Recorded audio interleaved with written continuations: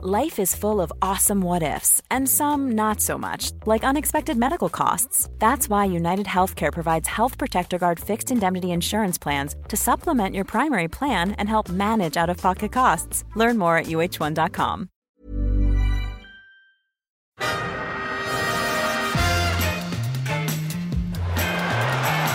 Ahí va a llegar el gol del Arsenal. Ozil. Marca Mesut Ozil. Bellerín, otro defensor, otro disparo, Monreal, gol. Marca el futbolista español, marca Nacho Monreal. Pim, pam, pum.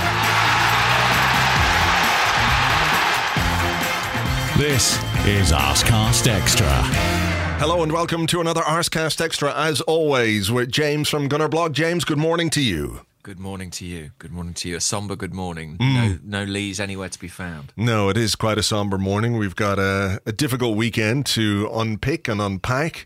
Although yesterday, something amazing nearly happened to me. Go on. Something amazing nearly happened. Well, it didn't nearly happen to me. It nearly happened to someone else, but I was almost witness to one of those things that you hear about in your life. I was going up an escalator, standing there behind a woman with her young child. I guess he was probably 3 or 4. Right. Standing there, going up the escalator, right at the very top. The boy's lace gets caught in the bit of the top of the escalator, and I'm standing there thinking, oh my God, it's happening. It's finally happening right in front of me. I'm going to see someone who gets their foot stuck in the elevator or in the escalator and they get sucked underneath and killed by an escalator. Greatest child, essentially. It's happening. I can't believe this. This is one of those urban myths. It's something you hear about your entire life. And then I had the moral quandary thing going on, you know? Should I help? Yeah. Should I prevent the death of this child? Or is this an Or is this an opportunity to witness something that people have spoken about forever and ever, and that so few people get to see? I mean, I've never seen it happen in the flesh. It's one of those things you're taught as a child, isn't it? Beware the dreaded mouth of the escalator, for it will eat you. But I've never seen it take place. And I mean, what did you decide to do in the end? Before I could make my mind up fully, and I was erring, I'll admit, I was erring on the side of just watching. I apologize. I'm making no bones about it. Maybe it makes me a bad person. Maybe if it had gone a bit more serious, I would have reacted. I would have tried to help. I probably would have, but I was curious, you know, in a grisly way. The lace was there and the mother was like, oh, and the kid realized something was happening and he was just beginning to freak out, and she gave him a good yank and his lace came free. And then she sort of scolded him. She admonished him. Which seemed a bit harsh. To me. Had his laces been undone? Was that the cause? Yeah, his lace was undone, for sure. So maybe he undid his lace. Or maybe it was bad parenting on her part to go on an escalator with a child with a lace that's free and able to get caught in the mouth, in the teeth of the escalator. But there you go. Yeah. It was almost just an amazing thing. The escalator went hungry. It waits for more prey. Exactly. It will happen soon. Soon there will be a child going up on his own with a lace or something. But there you go. That's probably the only thing that could have saved your weekend, really, watching a child be minced in an electronic staircase. It would have been an improvement on what came before, that's for sure. How was your weekend? I mean, in the light of that, comparatively uneventful, I didn't see any children in any kind of mortal peril. So I was free of moral quandaries. I did that thing where you watch the first football match of the weekend and then it upsets you so much that you spend the rest of the weekend pretending that football doesn't exist. I mean, a few listeners might be familiar with that feeling. I think so. I didn't watch any other football at all over the weekend. I don't even know who played. I don't know what they did. Actually, to be fair, it wasn't all bad. Man United got beat, did they not? Oh, I heard that. I did laugh. I had a bit of a laugh at that. Yeah, that's good. Yeah. Mo Salah scored. It's just another weekend. Yeah. But I mean, no, I didn't pay massive attention to it. I mean, obviously United losing was, some solace, but not really. Not really. They're still, what are they? 11 points clear of us with a game in hand. But is this not the way for us to gain some enjoyment from weekends when we play away from home? It's now a case that you kind of accept that, the potential for us being absolutely shit and having a poor result is very, very high. So in order to get some enjoyment out of the weekend's football, you need to take it from the misfortune of others. Maybe. I mean, I've essentially written those remaining fixtures off. I wonder if, you and I should take a holiday every other week now, because these away games, it's like, if they're not going to turn up, I don't really know why we should. Look, we're committed to the cause. What can I tell you? We're professional, and, we won't just hang a lazy leg out at podcasting like Granit Xhaka trying to block a cross. That's not our style. It's definitely not our style. We're here. We're gluttons for punishment, and I guess so is everybody listening to this. So welcome on into another podcast. We'll try and make sense of what happened on Saturday in the North London derby. Obviously, defeat for Arsenal, 1-0, Harry Kane's goal. Let's start with the team, James. What did you make of the team selection? Well, I was a little bit surprised. I think we spoke about it last week. I was expecting a back three. Yeah. And so when it was a back four, that caught me a little bit off guard. And I worried at first it might be El Neni in his kind of hybrid role that he played at Swansea that sort of transpired to be neither.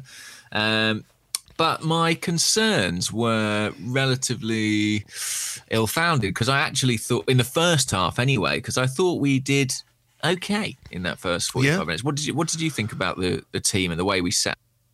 I was surprised that we went with a back four, to be honest. I can sort of see the logic of putting an extra man in midfield, but the way we played against them in the previous game at the Emirates when we won 2-0, I thought he would just try and replicate that again, because it was such a good performance on the day. We controlled the game. We kept Kane really quiet. We kept Dele Alli really quiet.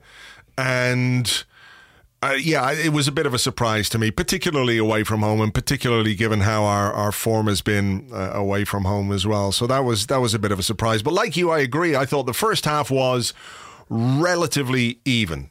I thought there were moments from an Arsenal point of view where we looked positive, or we had chances to do more with the ball than we did. I think Mkhitaryan, He had a bad day, didn't he, in terms of his decision making and some of the passing, and even Mesut Ozil. Arsene Wenger afterwards, he was talking about how it's not acceptable to miss chances like we did, and I don't think we necessarily missed chances. What we missed was the chance to make chances.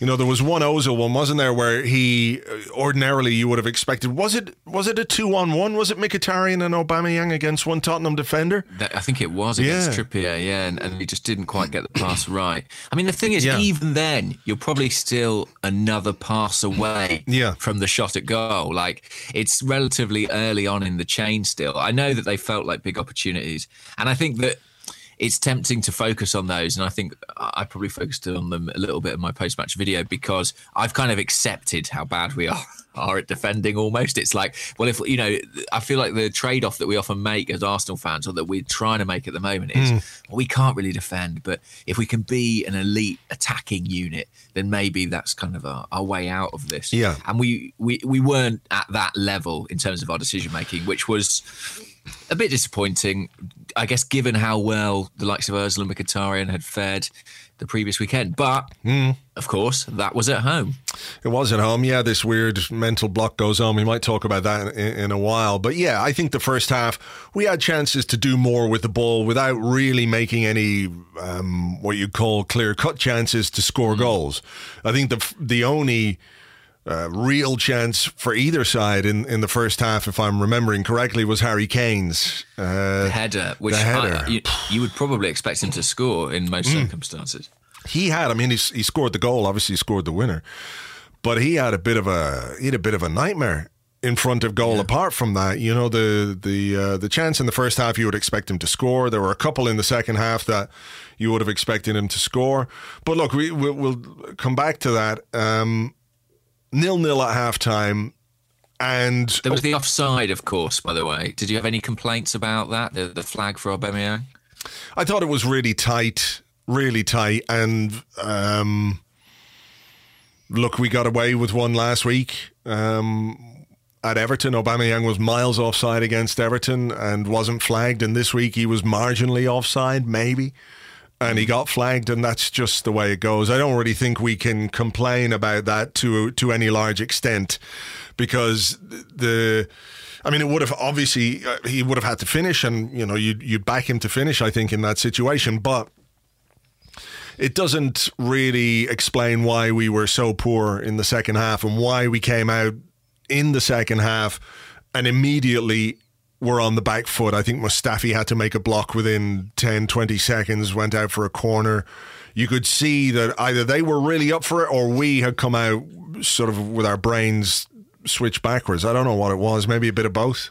Yeah, I mean, it did honestly feel like they had a really rousing team talk, and sort of Pochettino said, okay, you've done okay in the first half, the game's there to be won, get out there, get into Arsenal.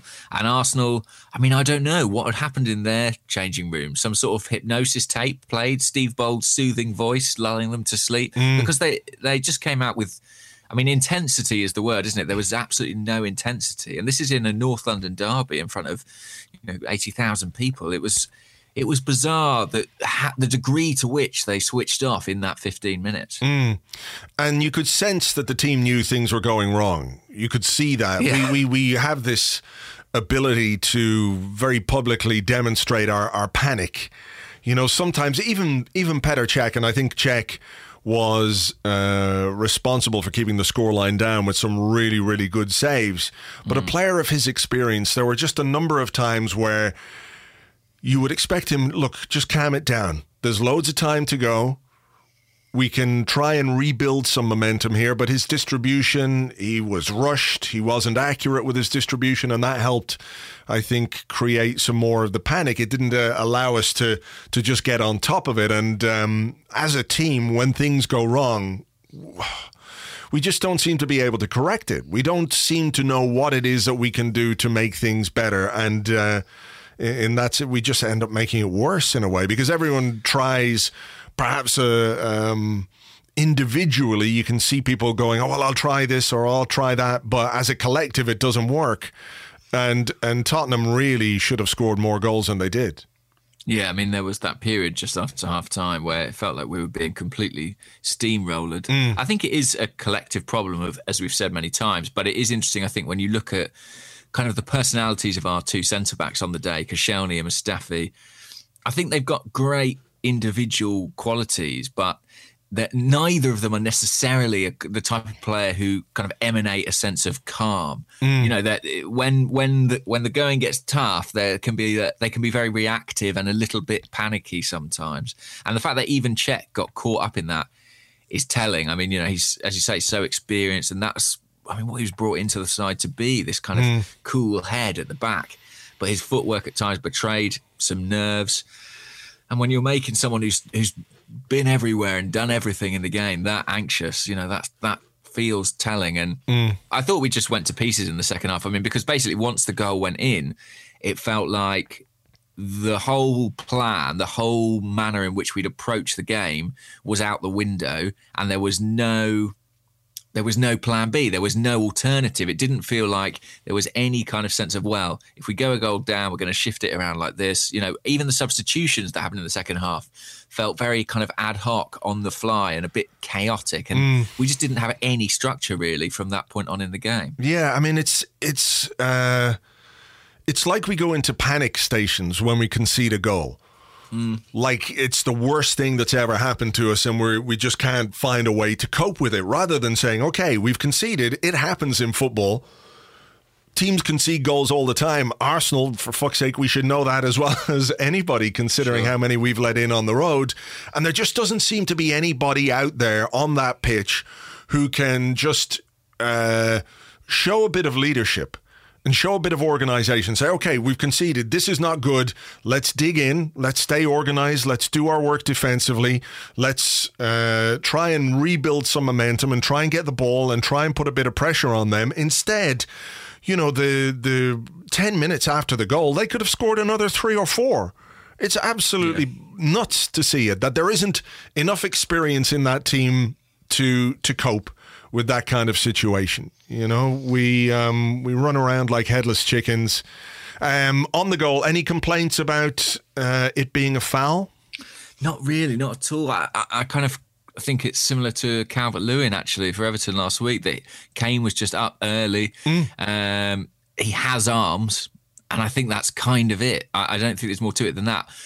What I thought was criminal was the way in which Davis was allowed so much space to cross the ball into the box. When you do that, when you've got a striker like Harry Kane in there, you're always running a risk, and it was really sloppy the way he was given so much space to swing that ball in. Yeah. We didn't close down the space. We didn't close down the player. I think Xhaka hung a leg out at it, and the cross came in. For me, it's just a great centre forward's goal. Good jump. Good momentum. Koscielny was nowhere. He didn't even get off the ground, a bit like Kolasinac last week. And I don't think we can have any complaints. Arsene Wenger certainly had no complaints afterwards. Monreal went mental, of course, claiming a push, but that's what you do. To try and just in those situations. And I think Arsene Wenger was reacting to Monreal's protestations more than what he actually saw. And in hindsight, when he saw the goal afterwards, he said that, it's not a foul. You flip it around and you ask yourself, if an Arsenal player had scored that goal at the other end, how bad would you feel if the goal was chalked out for what was deemed a foul? And you go mental if that goal had been chalked out. So... At that point, though, I thought, there was something innovative about the way we approached the rest of the next 10 minutes or so. Harry Kane obviously was dangerous. So in order to cope with that, the best way to cope with that was to decide that basically he didn't exist and we just ignore him. And the chances he had to score, there was the header, a volley from the edge of the box, and then there was a header from 6 yards out. Nobody anywhere near him again. What is going on with this team when you see Harry Kane, who is probably the best striker in the Premier League, if not one of the best strikers in Europe at the moment, he scores a goal and you then just ignore him? I just don't get why you don't redouble your efforts. A, to stop the ball getting to him, and B, marking him in the box. We had a warning, didn't we, in the first half, with that chance that he got. And it's like we pay no attention. It's like we pay no attention whatsoever to where the danger is coming from.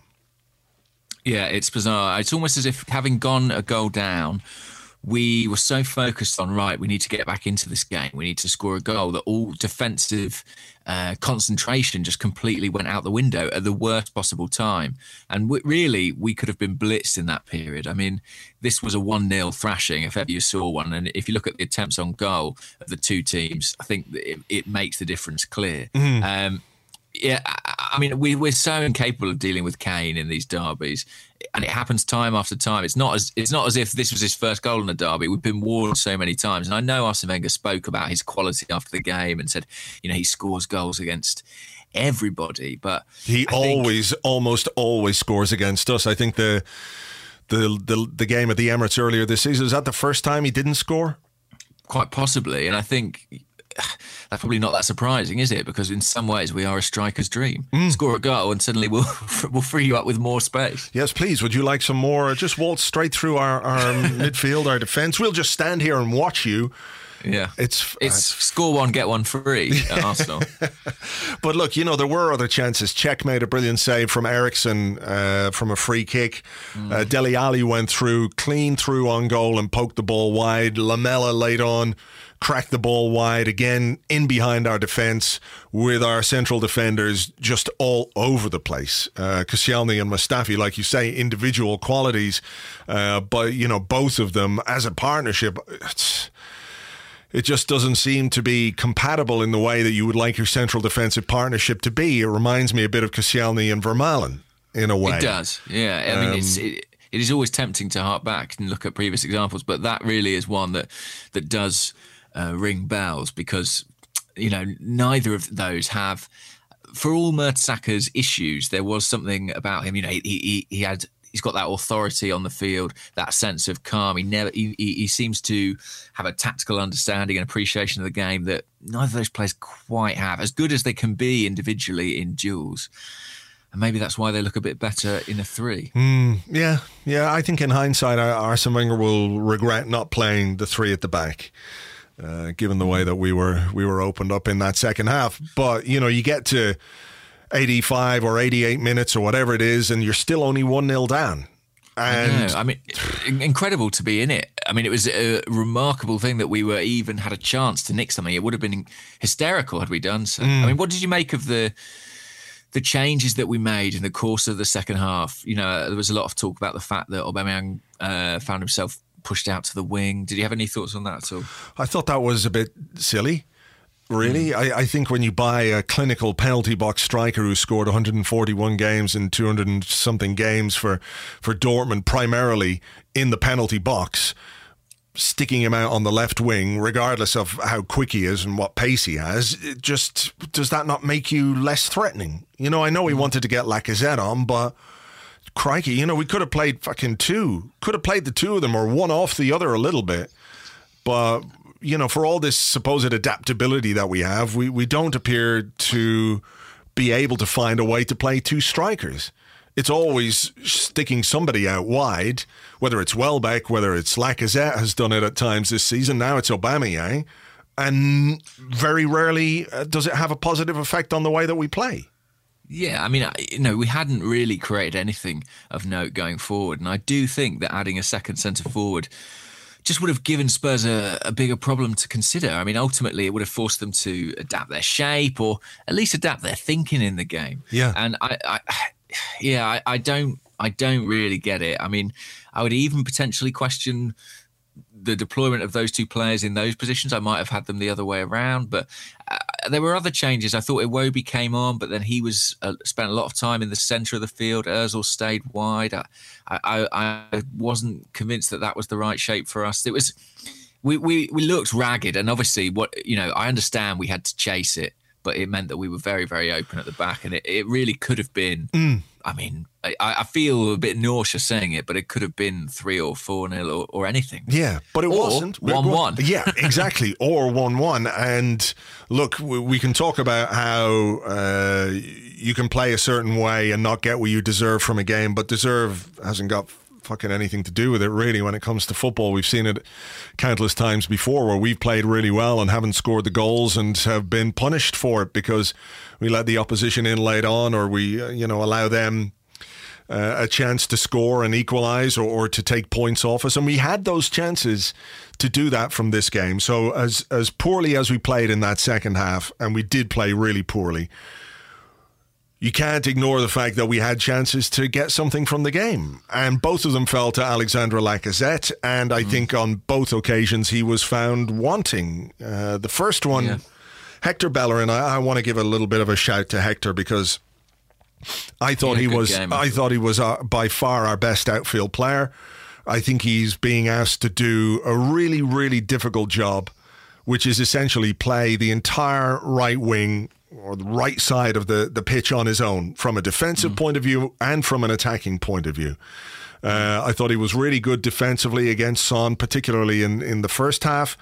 And late on, he had the energy, he had the commitment to get down and create that great chance for Lacazette, which he volleyed over. It was a chance which kind of reminded me of one that Alexis scored maybe in his first season against Manchester City. It was the same kind of position, different kind of a pass, different kind of a ball, but on the volley, Alexis controlled his into the net that day against Manchester City. Lacazette's, I don't know where the ball is now, it's probably still orbiting fucking moon somewhere. He hit it that high, He should have done better with that one. Yeah, I mean, Bellerin, I thought, as you say, was very good. He is playing more than one position for us at the moment, and I felt for him that the goal came from that side because, you're not going to get much defensive support from Ozil on the right-hand side, and Xhaka didn't get out to cover, but he was up and down all day. That was a great cross. And when, a similar opportunity fell to Kane, didn't it, earlier in the game? And he didn't score, but he did at least keep it on target and keep the volley from the edge of the box towards the goal. I mean, Lacazette's was wild, I thought. And, yeah, it wasn't great, and he didn't show much composure there. And the second chance, probably our best chance of the game, wasn't it, from Iwobi's pass? Yeah, I mean, he should have scored. I know people were talking about him squaring to the back post, but I think when you're a striker, when you're clean through on goal, when you're in injury time in a derby game, in a big game, and you need you need a goal, then you've got to shoot from there. So I had no problem with him taking on the shot, but it's a bad miss. It's a bad miss from there. I know the keeper came out and the angles were tight and blah, blah, blah, but, he was 6 or 8 yards out with just the keeper to beat and he put it wide. So it felt or looked like a finish without a great deal of conviction, didn't it? He seems like a guy who's got the weight of the world on his shoulders. His confidence is really low, and you could see that in his reaction, and you could see it perhaps in the way that he took those 2 chances. He does not look like a confident player.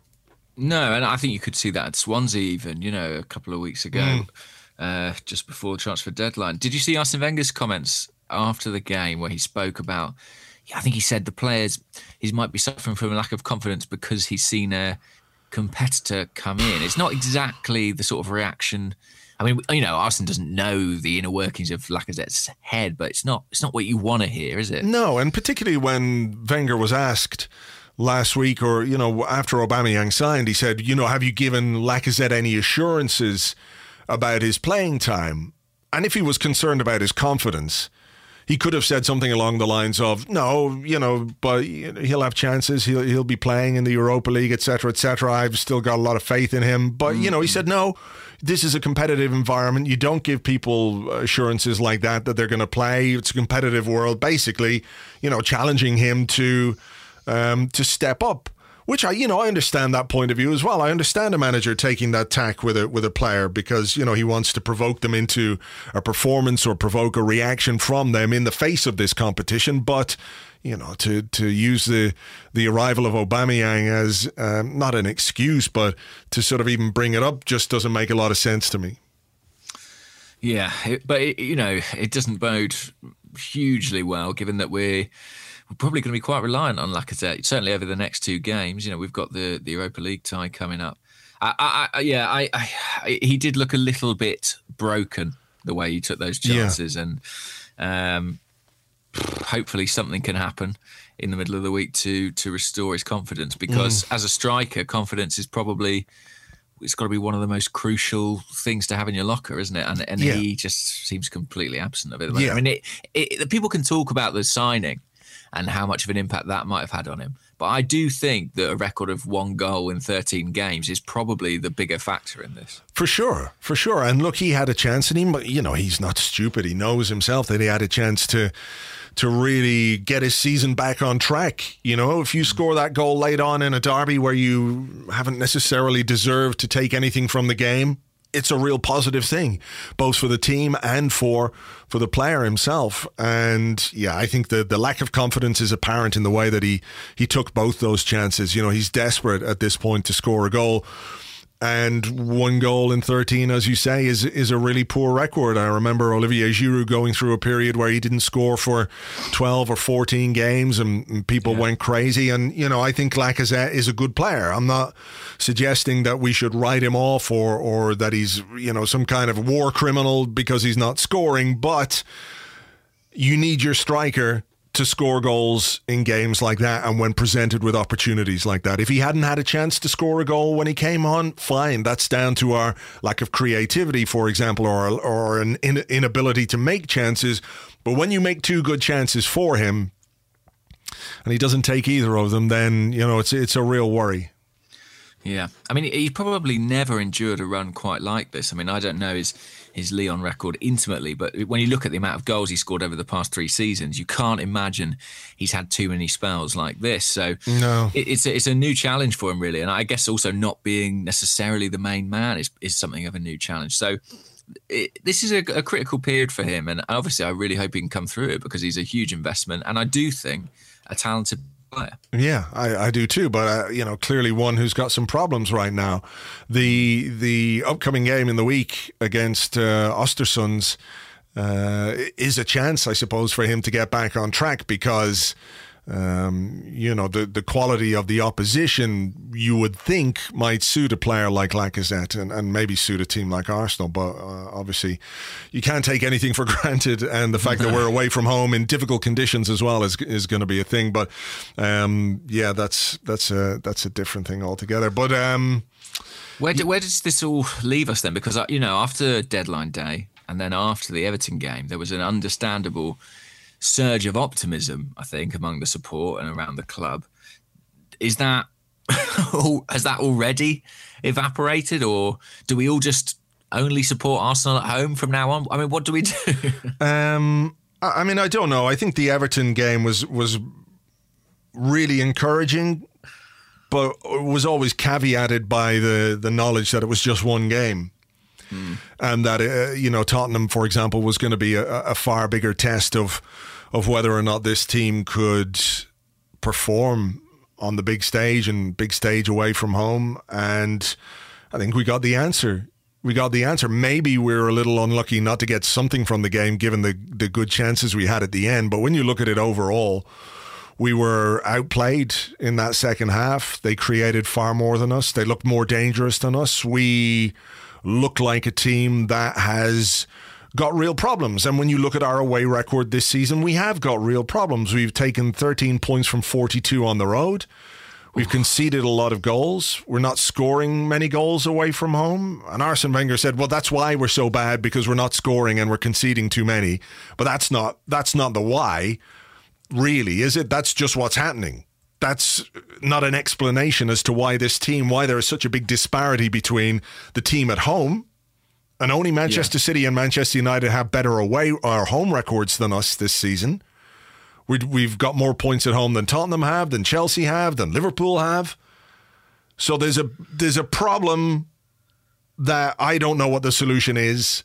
I don't really know what the explanation is. We can talk about psychology and mental blocks or intangible things like that, but I don't know how to fix it. And Arsene Wenger certainly doesn't seem to know how to fix it, because this is a problem that goes back a bit beyond this season. I think Orbinho had a great stat, which I'm going to just read out here.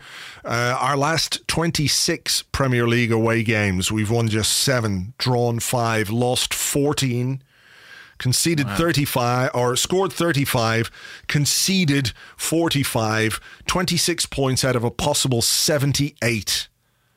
I mean, that's a really, really bad record. And it's not like, okay, we're just having a few difficulties in the last few weeks. This is an ongoing problem for 2 seasons now. No, I mean the goals for record on the road is particularly bad this season. I think it is 15 goals we've scored away from home, but 5 of those were against that Everton side that we also beat heavily at home. I mean, I think the interesting thing is that in recent seasons we've always looked at Arsenal as a team who are kind of able of doing half the job. That either they can defend or they can attack. They're never capable of sort of completing the whole thing. Whereas I really feel when you look at this team, there are big problems at both ends of the pitch. Our defending is poor, but it's not counteracted by swashbuckling attacking. The problems are endemic and right through the spine of the team, and a lot of that has to do with a dysfunctional midfield, which isn't helping us at both ends of the pitch. But basically, this is a team that sort of doesn't really work. And, we keep hoping to break into that top 4, but we are not in the best 4 teams in the country. No. So I think top 4 this weekend, I'm just like, I can't really see that at all at this stage. No, but something absolutely extraordinary. Yeah, it would do. It would mean an almost flawless end to the season. And if you've watched Arsenal up until now, you'll realise how difficult that would be for us to win pretty much every game between now and the end of the season. We also have to go to Old Trafford. We've got to play Manchester City at home. And by the time we play our next league game, which is on March the 1st, we could be 11 points off the top 4 with 11 games to go, something like that. So it would be basically a miracle for this team to finish in the top 4 this season, which means that the Europa League becomes even more important for Champions League qualification. I just... I'm not saying we should write off the league. My worry now is that the manager is going to find it really difficult to keep these players motivated. I mean, there was a lack of it. I know we're talking about an intangible and something we can't measure in any real way, but when you looked at that second half and you mentioned a lack of intensity or a lack of spirit, the most fight we showed at the end of the game was Wilshere getting narky with Lamela, and like who wouldn't get narky with Lamela because he's just a little prick. But I know what you mean, but that felt like almost like a token gesture. Like I as a fan, I was like, oh right, yeah, but it was after full time. It sort of there was none of that in the game. There was none of that in the game. It didn't feel like a derby in any respect, really. Yeah, and you know what? There was Was it the 1-1 draw a couple of last season, maybe 1-1 draw at home in the North London derby, where I think they scored an own goal. That big, gigantic bin man looking fucking centre half guy. What was his name? I don't think he plays there anymore. Kevin Wimmer. Oh God, yeah. I think he scored an own goal. But that was the flattest North London derby I can remember seeing for a very long time. And I think when your team, for all the talk before the game, they released one of those videos, didn't they? What does the North London derby mean to you? And the players are standing there going, everything. Yeah, right, guys. You see? Did you see it though? Like, I'm not being critical of Aaron Ramsey, but Aaron Ramsey's not necessarily the most animated. Mr. Charisma. Yeah. No. What's the atmosphere like at a North London derby? Electric. It's it was just like, this manufactured bullshit fucking stuff. To show it on the pitch. Show it on the pitch and how you play and how you. And I don't mean that you should go around kicking people or fighting people or anything like that, but if you're up for a North London derby, you don't do what Granit Xhaka did, for example. When there's a chance to block a cross from a dangerous position, you don't just amble over and, wag your leg at it. It's in how you play and how you approach every aspect of the game, how you react to a setback in a game. Can you react properly, or do you go to pieces? And it feels like a team that knows that in the league, they're not going to achieve what the manager wants them to achieve or what's expected of them, because they're not going to finish in the top four. They look like a group of players who feel that is out of reach now. And that's a worry for me, given there are 11 games left in the season, that the focus, subconsciously or otherwise, is going to be on the Europa League, and the performances are going to come in the Europa League, perhaps at the expense of performances in the Premier League.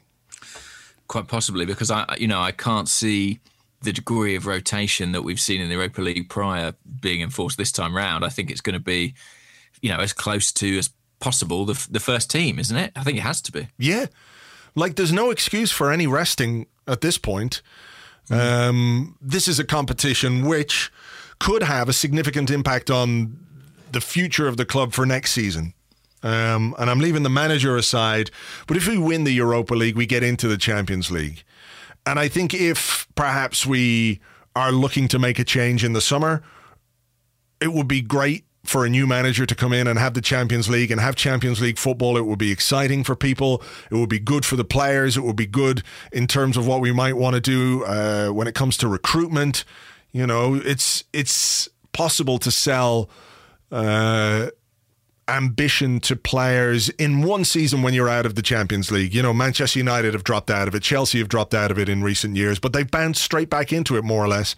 Maybe it took United a couple of goes, but I think when it comes to player recruitment and everything else, and rebuilding this team and rebuilding a team that really does need to be rebuilt, we're looking at defence. We've done something up front, and you can see how there is a collection of players up front who maybe you don't necessarily need to add a great deal to, but when it comes to midfield and defence and even goalkeeper, there's a lot of work to do there, and being able to perhaps do it with the lure of Champions League football will make that job easier. So there's no excuse, regardless of whatever else is going to happen in this summer, for us to do anything other than give 100% in the Europa League in terms of how we approach the games, the teams we select, and everything else. It's got to be strongest possible team in every game in the Europa League.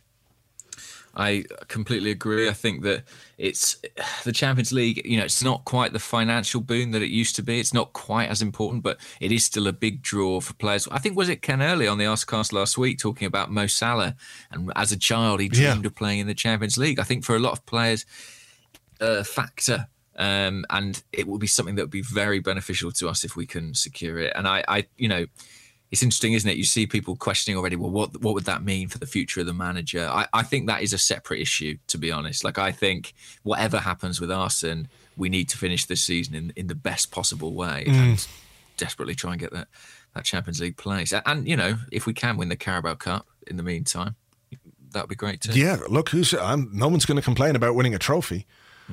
But Carabao Cup is not, look, I don't even want to qualify it in any way. You know what I'm going to say? It's not the competition that every player dreams of winning. But, Sure. If we win that trophy, I will be delighted. And it's, it's something that we should add to our trophy cabinet, as other teams who like to trumpet that there's been power shifts and everything else remain absolutely trophyless. Maybe they can invent the fucking second or third place best runner-up trophy. They can have a bit of that. But look, we'll take a break here. We're going to come back with your questions and more in part 2 right after this.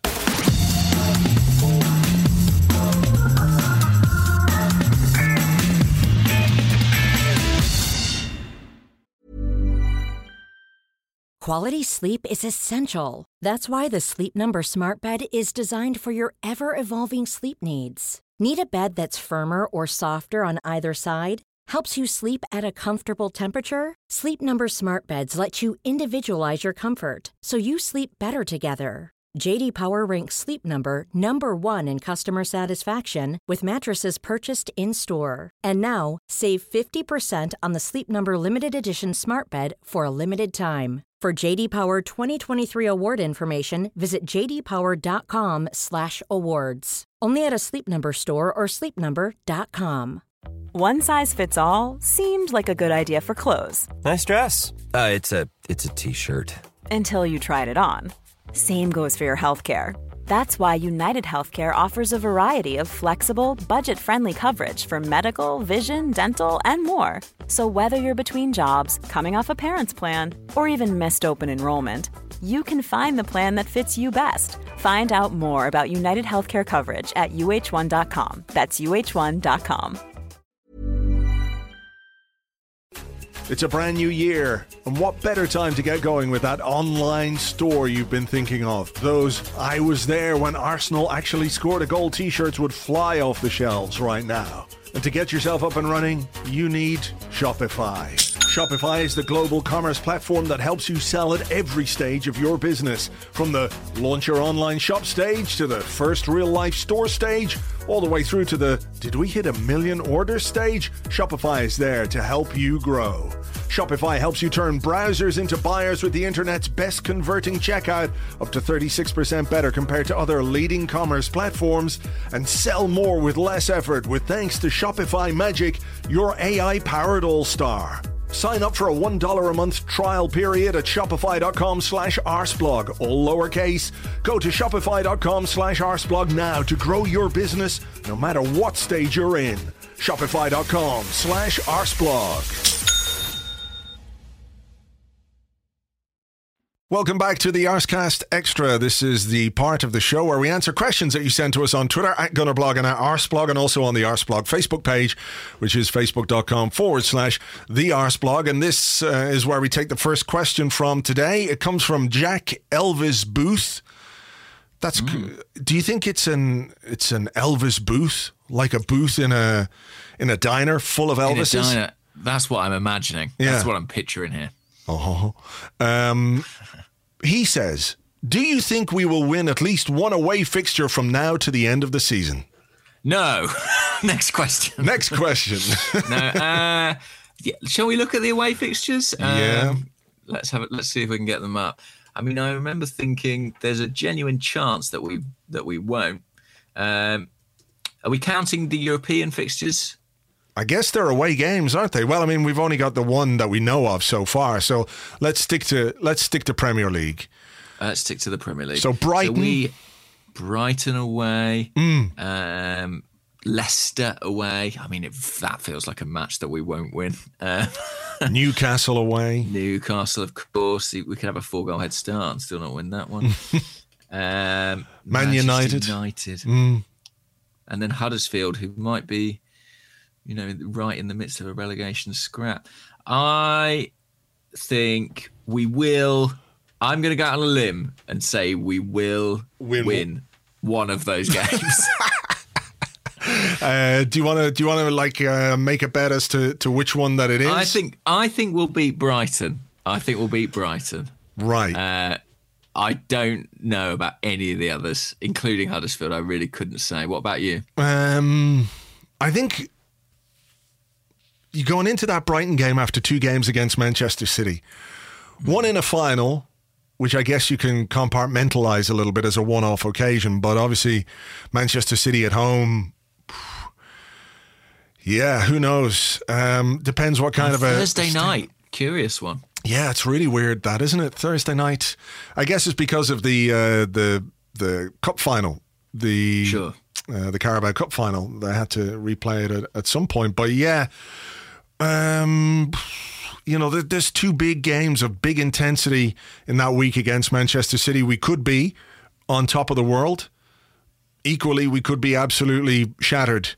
On the floor. And Brighton are a reasonably decent side, but... So you think we'll lose that one? I don't know.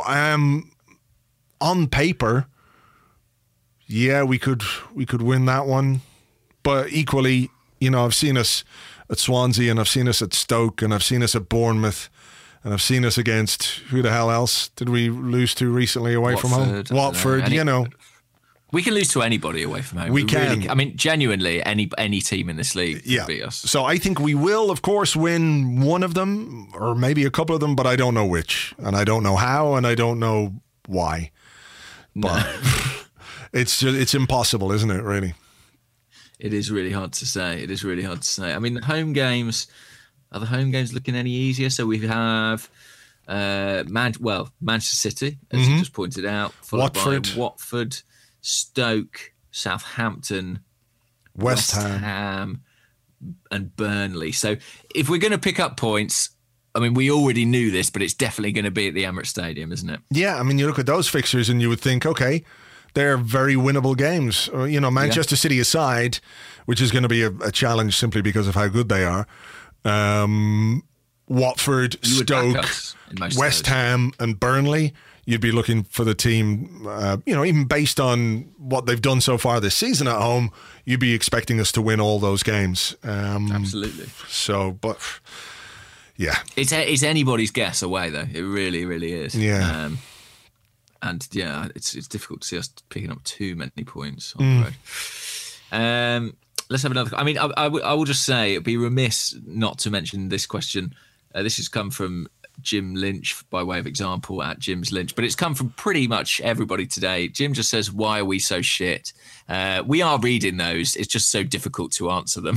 Yeah, if we knew, we'd try and sell the solution to Arsenal. We'd patent it and then sell it for a couple of million quid. We'd throw a big party. We'd invite all you guys along. We can all have some drinks and celebrate the fact that we're no longer going to be shit because of our incredible solution. Some of you might say, hey, why wouldn't you give it to the club? If you're true supporters, you would donate that solution to the club. But come on, why shouldn't we have a party? Exactly. And get Let's have a party. Yeah. Everyone else is making a few quid out of Arsenal. Exactly. If Dan Kroenke can just take a few quid out, then why can't we for fixing everything? Yeah, exactly. You won't be complaining when you've got your, gallon jug of Lambrusco with Arsenal's money. What a night that'll be. Oh, what a night. Let's have this question instead from Dr. Joe Ward. Okay. Doctor himself at Joseph A. Ward _ And Joe says, do you not think it's fucking incredible how fast Arsenal fans go from hero worshipping our players to hating them from one week to the next? This might happen at other clubs, but frankly, I don't give a toss about other clubs. It's pathetic. There was another question actually I had, which I'm going to read out here. It's from Big Al, at Big Al the Gooner, who says, what should social media networks and social media teams at the club be doing to help our players withstand the vile torrent of abuse they receive online from the supposed Arsenal fan base? And I guess it's more or less in the same ballpark as this one. There's a few questions like that, I guess, because I mean, I'm not sure, but I feel like the inference is that some of it is to do with Lacazette, who, having been flavour of the month, a few months ago, has been the subject of a lot of criticism online. And there was something involving Alex Iwobi on Instagram as well, but I didn't. Yeah, he put up a message. I think we had a question on that as well, actually. Where is it? This is from Gunnar Owl, who's at Windiola on Twitter. He says, what do you make of Iwobi's comments on Instagram? Surely that's just adding fuel to the fire. Will I read out to you what Iwobi's comments on Instagram were? I'd love to hear it. Yeah. Okay. This is what he had to say. Oh, shit, it's gone. Ooh. Did somebody... Oh, I'm looking at his Instagram now, and it's gone. I definitely saw a post.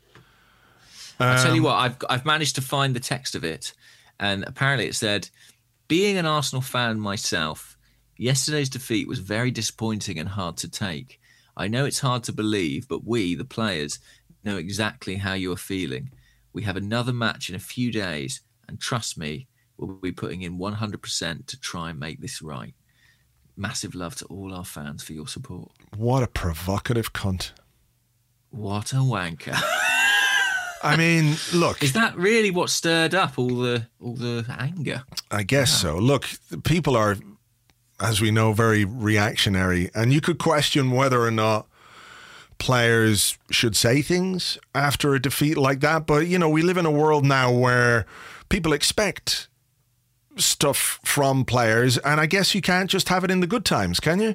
If you're following a player or following players because you enjoy that interaction or you enjoy that connection with them that we never really had before, this accessibility to them, you know, they're not there to just fucking be, I don't know what, like there for your entertainment, that sometimes they're going to address things which are uncomfortable for them to address. And I'm sure that's not an easy thing for him to have come out with, knowing if he exists on the internet that there are going to be people out there who react in an extremely negative way. You know, there was issues there a couple of weeks ago or last week, wasn't there, with Xhaka closing the comments on his Instagram because he's getting death threats. And some people will say, well, you know, you're a professional athlete. Why do you have the comments on? That's not the right answer. That's not the right answer. What there should be is absolutely zero tolerance towards that kind of behavior from fans. Right? Everyone knows that fans are emotional, they get upset and everything else. But there's no excuse for abusing somebody or calling them names or wishing them dead or hoping they get injured and break their legs, which I've seen countless times. So that's where the focus should be first and foremost, is not on what players are saying, but on the people who are reacting in that way. There should be zero tolerance for that, both from a societal point of view and also from the point of view of social networks. I can tell you right now that and obviously it's a slightly different thing, right? Because this is a direct communication. If Iwobi posts something on Instagram and someone leaves a comment, chances are he's going to see it, because human nature, you're going to read comments. Yeah. But if someone were to come on Arsblog and say, I hope Alex Iwobi, you know, breaks his legs or wishes Granit Xhaka a death threat, they're banned from the site completely. They're not allowed to comment and they are banned. And I think this is where perhaps a little bit of the focus needs to go on some of these social media networks. That if you are sending death threats over the internet to a footballer of a team that you allegedly support, your account should be closed and you shouldn't be able to use that service. That doesn't seem like an unreasonable point of view to me. But they're just allowed. Yeah, I don't think it's unreasonable in the least. I think that's absolutely what should happen. I do think there is a burden on Twitter, on Instagram, to police, you know, their own mediums better. However, do you think there is also something happening among the Arsenal fan base where things are becoming a bit more pernicious, a bit more vindictive, a bit more cruel, maybe? Yeah, probably. But I don't see it. I don't see it because I don't follow people who behave like that. And we're all masters of our own social media experience, right? In terms of who we follow, we can curate our own social media experience if you want to be really wanky about it. And if I were to see somebody pop up on social media saying something like that, I just wouldn't, follow them. Or if I was following them and they said something like that, I would unfollow them. There is, I think you're right though. There is a measure of extremism that is becoming a bit more prevalent. And I don't think it's just in football, and I don't think it's just in Arsenal that people still think that it's okay for them to behave in a way that they wouldn't face to face. Yeah, there's still that disconnect, isn't there, between something online and something in reality. And I think that, you know, although social media is supposedly humanizing players, they are often not treated as such. Yeah. How many of those people who were wishing Granit Xhaka a death threat would do it if they were standing right in front of him?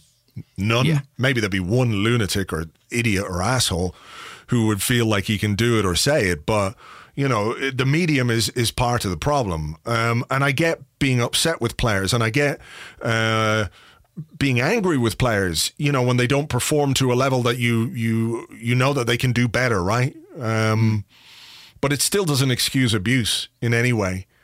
There's no justification for that kind of behavior, or for bombarding a player or a player's family, for that matter, with abuse or name-calling or threats of any description whatsoever. And I think you're right. You know, we have to look at those people and say, okay, you might be an Arsenal fan in name, but I disassociate myself completely from you. They are extremists. That's what they are. Yeah, exactly. I mean, in the same way you would say an extremist, they don't necessarily reflect the views of the broader public. I mean, I think I would say, and this is in no way a defence of that kind of behaviour, I do suspect that it probably happens across football and that we're attuned to it and noticing it because we are involved and invested in the world of Arsenal. I'm sure that all fan bases have their extreme elements, and maybe it is exacerbated by poor results, and thus maybe you see that frustration boil over more at Arsenal. But I do think, you know, it's not a novel observation, is it, to say that that's running all through society? There are trolls everywhere. And I just think we're exposed to it more as Arsenal fans. I'm sure Paul Pogba comes in for lots of criticism from Manchester United fans. I'm sure some of it is completely unreasonable. Yeah. We just see it. We just see the Arsenal stuff. But it is unseemly. And when it, you know, as you say, we curate our own experiences, but when you do encounter it, it is unpleasant. And it would be nice if that was kind of clamped down on. Yeah, there should be absolutely no tolerance for it whatsoever from anybody who considers himself a decent person. There should be no tolerance for it. Maybe the tools need to be better to deal with it in terms of how abuse is dealt with by the social networks. That honestly, the minute you threaten somebody's life via Twitter, Instagram, Facebook, whatever it is, you should be banned. Completely and utterly banned as far as that's possible from that service, with no exceptions.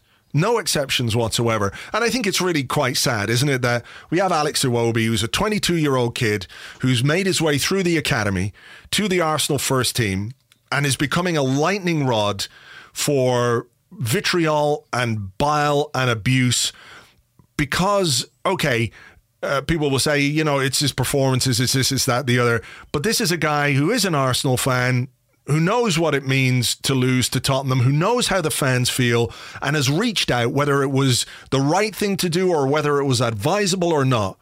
He's tried to communicate directly with fans, and he's tried to open up a channel of communication.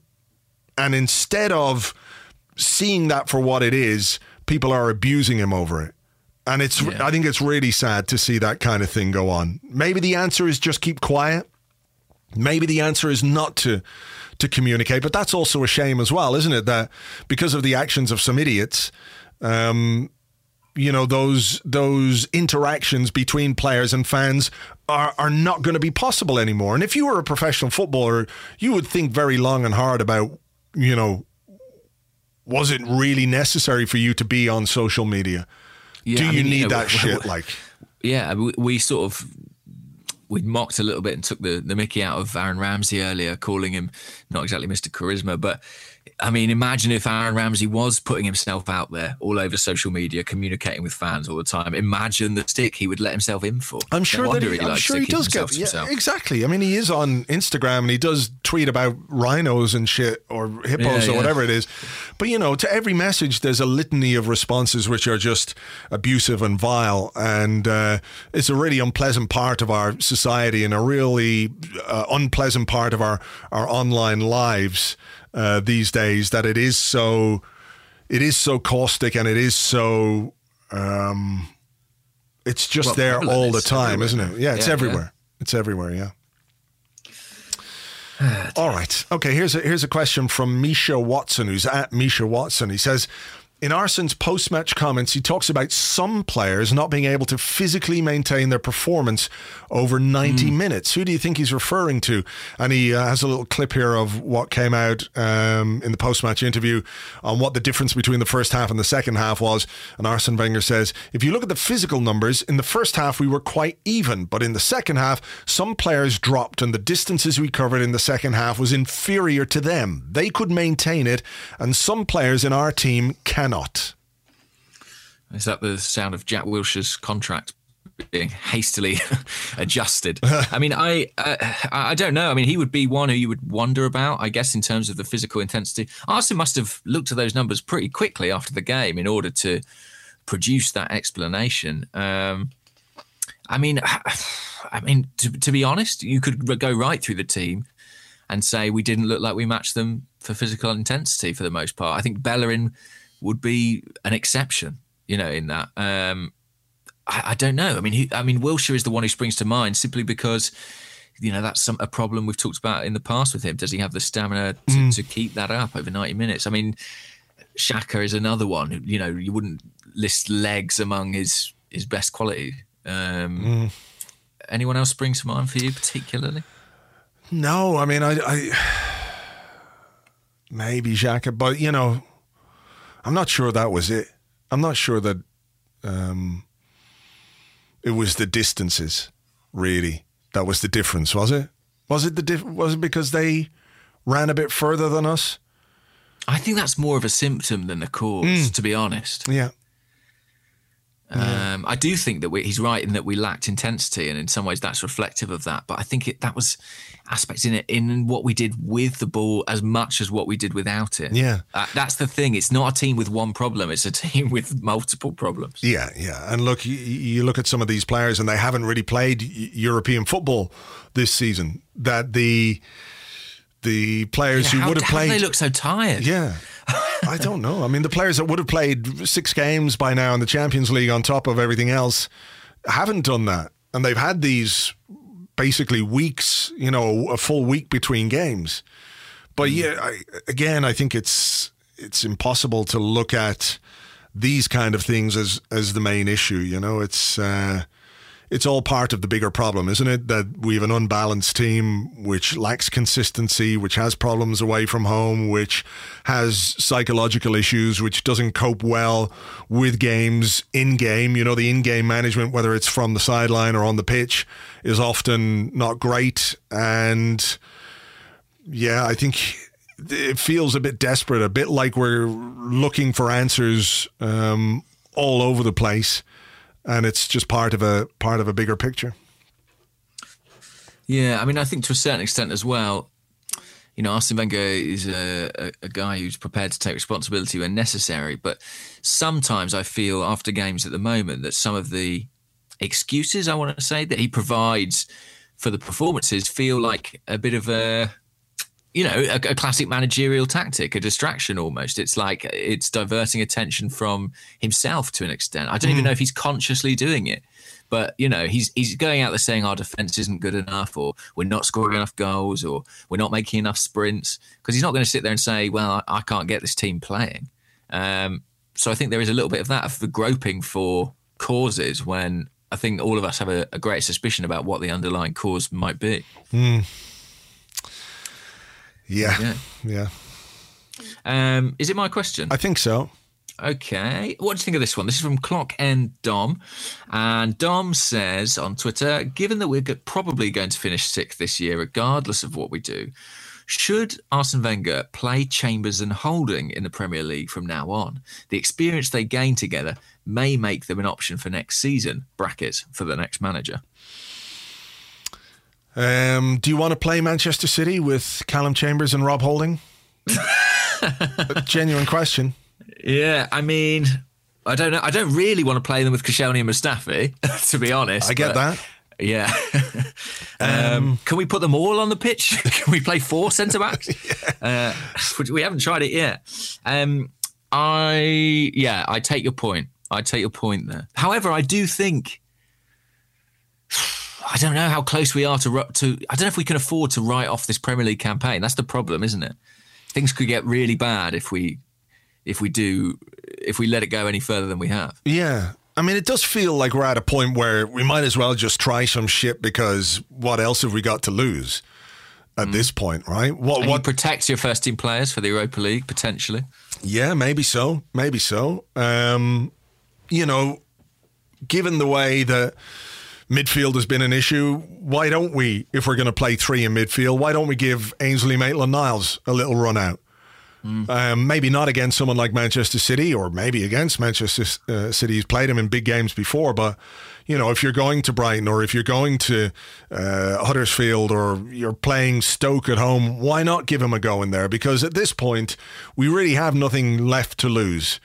That even that bit of something different might make it interesting again, might make it a bit more exciting. Whether it works or not is another question, but I'm not sure about the Chambers and Holding thing. Do you actually do them any benefit? Do you do them any good playing them without giving them, let's say, the necessary platform or coaching? Just telling them, go on out there and play, lads.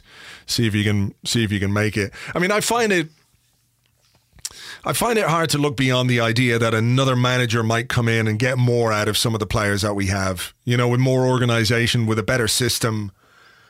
Like, if someone was to ask you, a non-football fan, someone was to come up to you and ask you, what is it that Arsenal do? How do Arsenal try and play football these days? What would your answer be?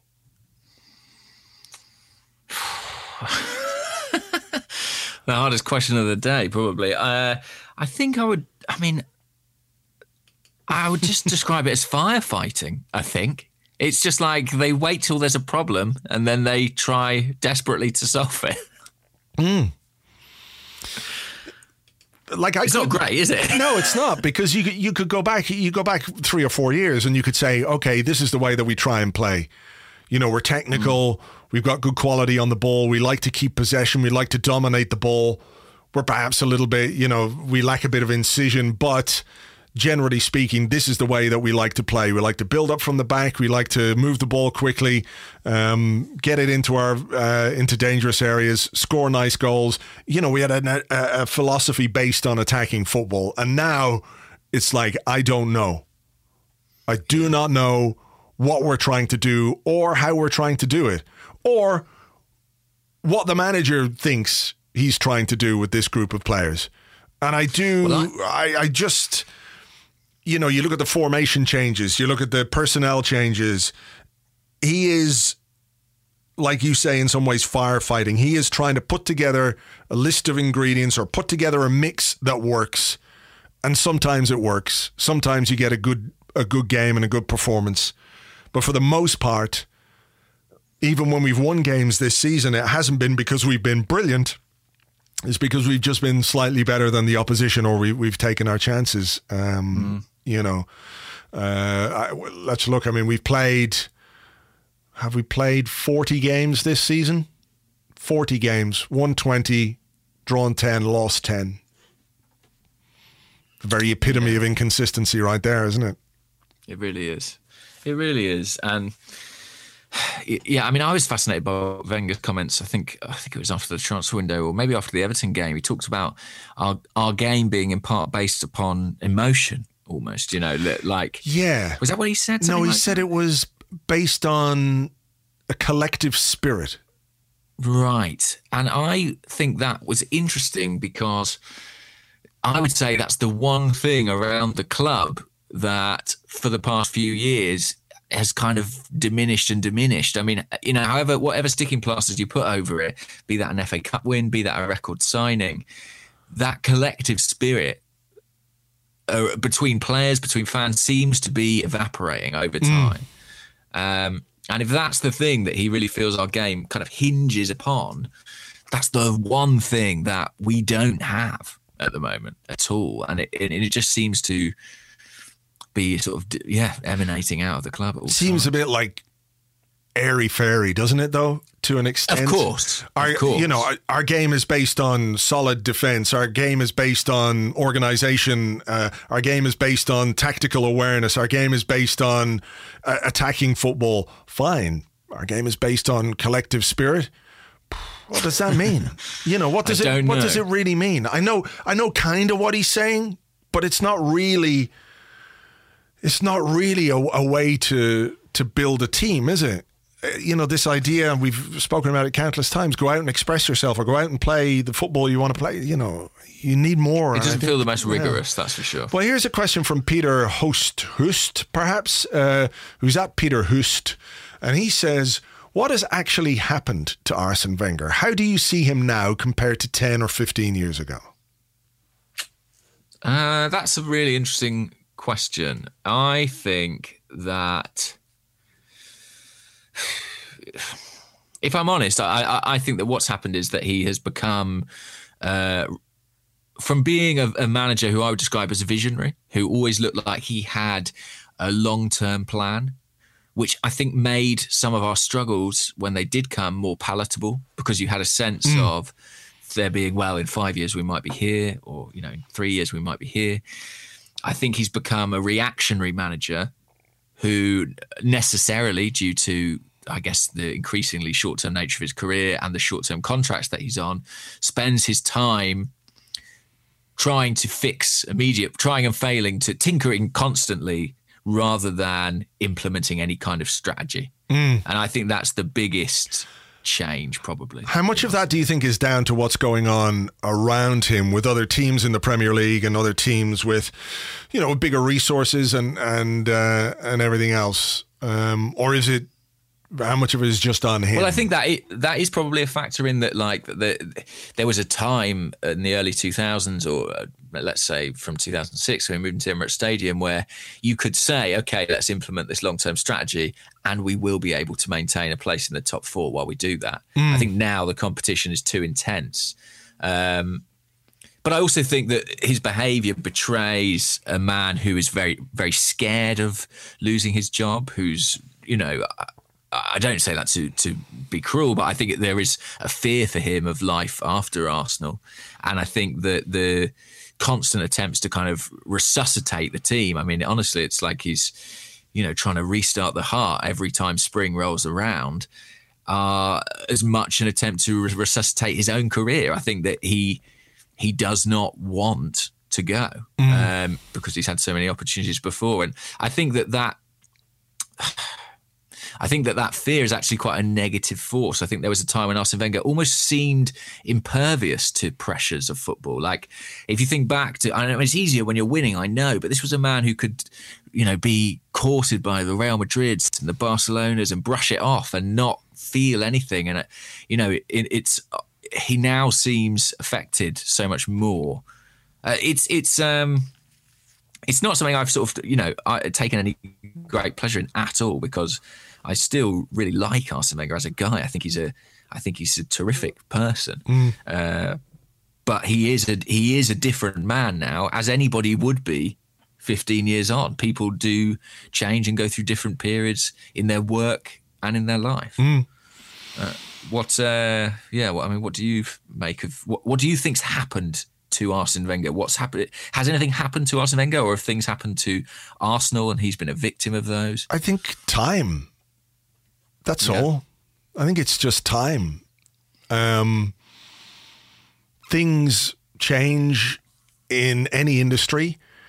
That's true of football. It's true of, all kinds of jobs. And he was at one point an absolutely brilliant manager, like revolutionary. And you can only listen to ex-players, even some of the ones that people think now are bad people because they dare to be critical of Arsene Wenger. But to a man, every single one of them will say, this guy was amazing for me. He extended my career. He brought me success. He made me a better player, etc., etc. He did so much for Arsenal. He did so much for English football. But over the years, football has changed, and he probably hasn't really, in terms of how he views the game and the way that it should be played, or how he thinks it should be played. I know he's embraced certain things like stats and stat DNA. We've heard him talk about expected goals and all that kind of stuff. So, I think you hear people say he doesn't have a clue, he doesn't know what he's doing, he's a fraud and all this kind of stuff. It's absolute nonsense. You can't do what he's done in football without being absolutely brilliant, which he has been. And, other managers say it, players from other teams say it, players who come to Arsenal say, I've come to Arsenal because I want to work with Arsene Wenger.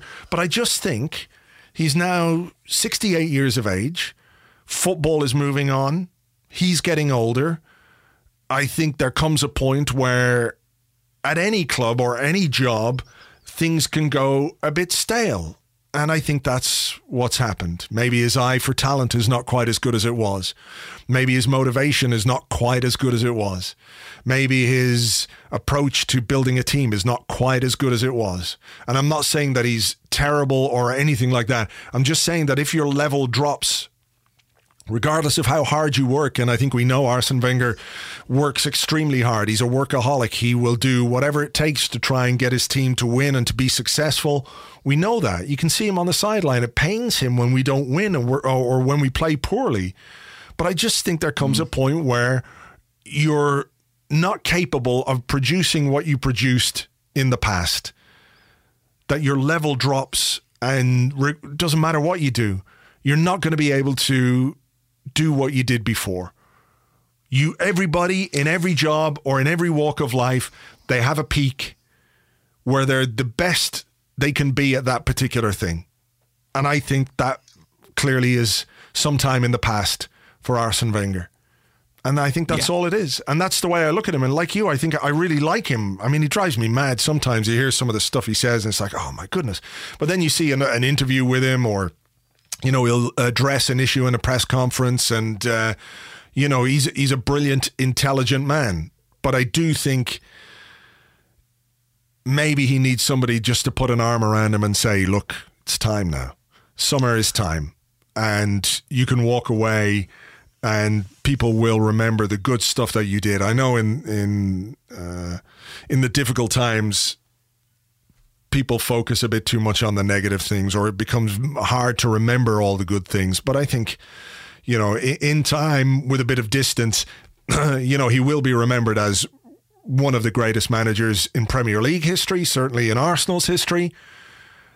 But I just don't think he's capable of doing or matching the standards that he set at Arsenal. I just don't think he can do it. Yeah, that's it. And it's not a certainty that anybody else would be able to, but it's kind of sad to see him fail to match his own standards. I think that adds slightly to the sadness of it. I mean, this was a question we had from Joe Laycock on Facebook. And Joe said, if Andrew's correct in his theory, we may well change manager this summer. How do you envisage this being enacted by the club? And how would it be presented to the Arsenal fans? Have you given any thought to that at all? How you actually think practically this might come about? I think it really depends on results, doesn't it? It depends on how the rest of the season goes from a Premier League point of view. Yeah. And from a Europa League point of view. It could happen after the Europa League final. If we win the Europa League final, what a brilliant way. And I hope, obviously, that we win the Europa League. I really do.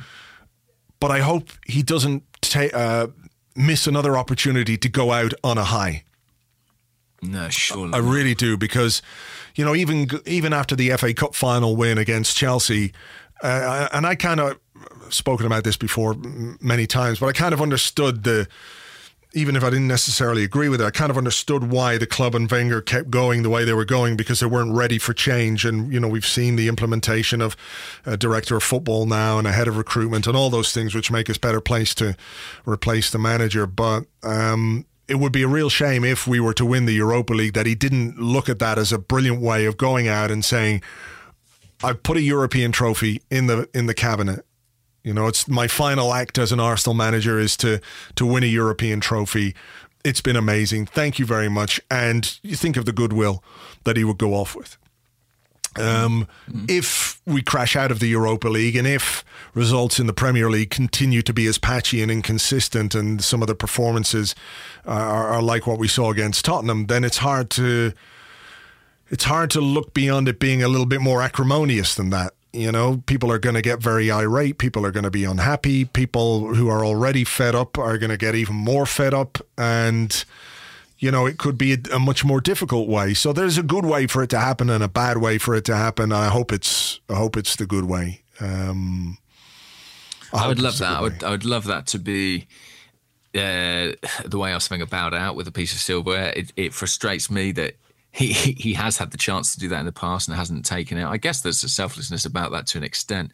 But what I do think is that if it is to be that, whatever the circumstances, if we win a trophy or we don't, I can't see him announcing it immediately after a game, because I do think there is still that part of him that would see it as, well, I don't want to detract from my player's achievement. Oh, yeah. I mean, I don't mean like literally 10 seconds afterwards, but I mean in the days, you know, after that would be probably a great time to make that announcement. I don't mean he's going to lift a trophy and then, you know, lift up a T-shirt going, you know, Wenger out.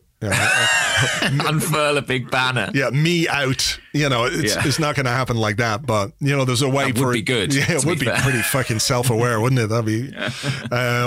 But look, we'll just have to wait and see. And like we tried to do with the away fixtures, I've got no clue how the rest of this season is going to go. It's just impossible to know or say with any certainty which way things are going to go. So I'm keeping fingers crossed that they go a good way for us, because, you know, I think as fans, you don't want to see your club in turmoil, do you? You don't want to see your club, you know, dealing with nastiness or bitterness or anything like that. So I am, you know, like I said, I hope it goes the good way. That's all. Yeah. Well, I think probably most sensible Arsenal fans feel that too. All right. Well, look, I think we're going to leave it there, because there's not a lot else to talk about after the weekend that was. So thank you as ever for listening, everybody. I really appreciate it.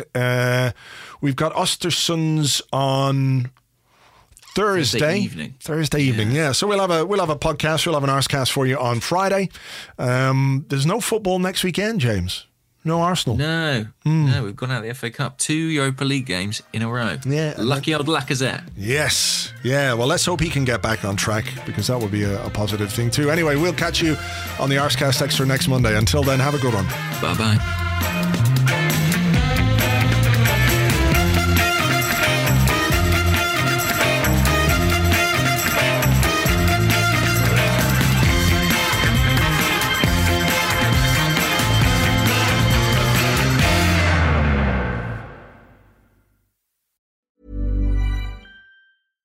Hi, I'm Daniel, founder of Pretty Litter. Cats and cat owners deserve better than any old-fashioned litter. That's why I teamed up with scientists and veterinarians to create Pretty Litter. Its innovative crystal formula has superior odor control and weighs up to 80% less than clay litter. Pretty Litter even monitors health by changing colors to help detect early signs of potential illness. It's the world's smartest kitty litter. Go to prettylitter.com and use code ACAST for 20% off your first order and a free cat toy. Terms and conditions apply. See site for details.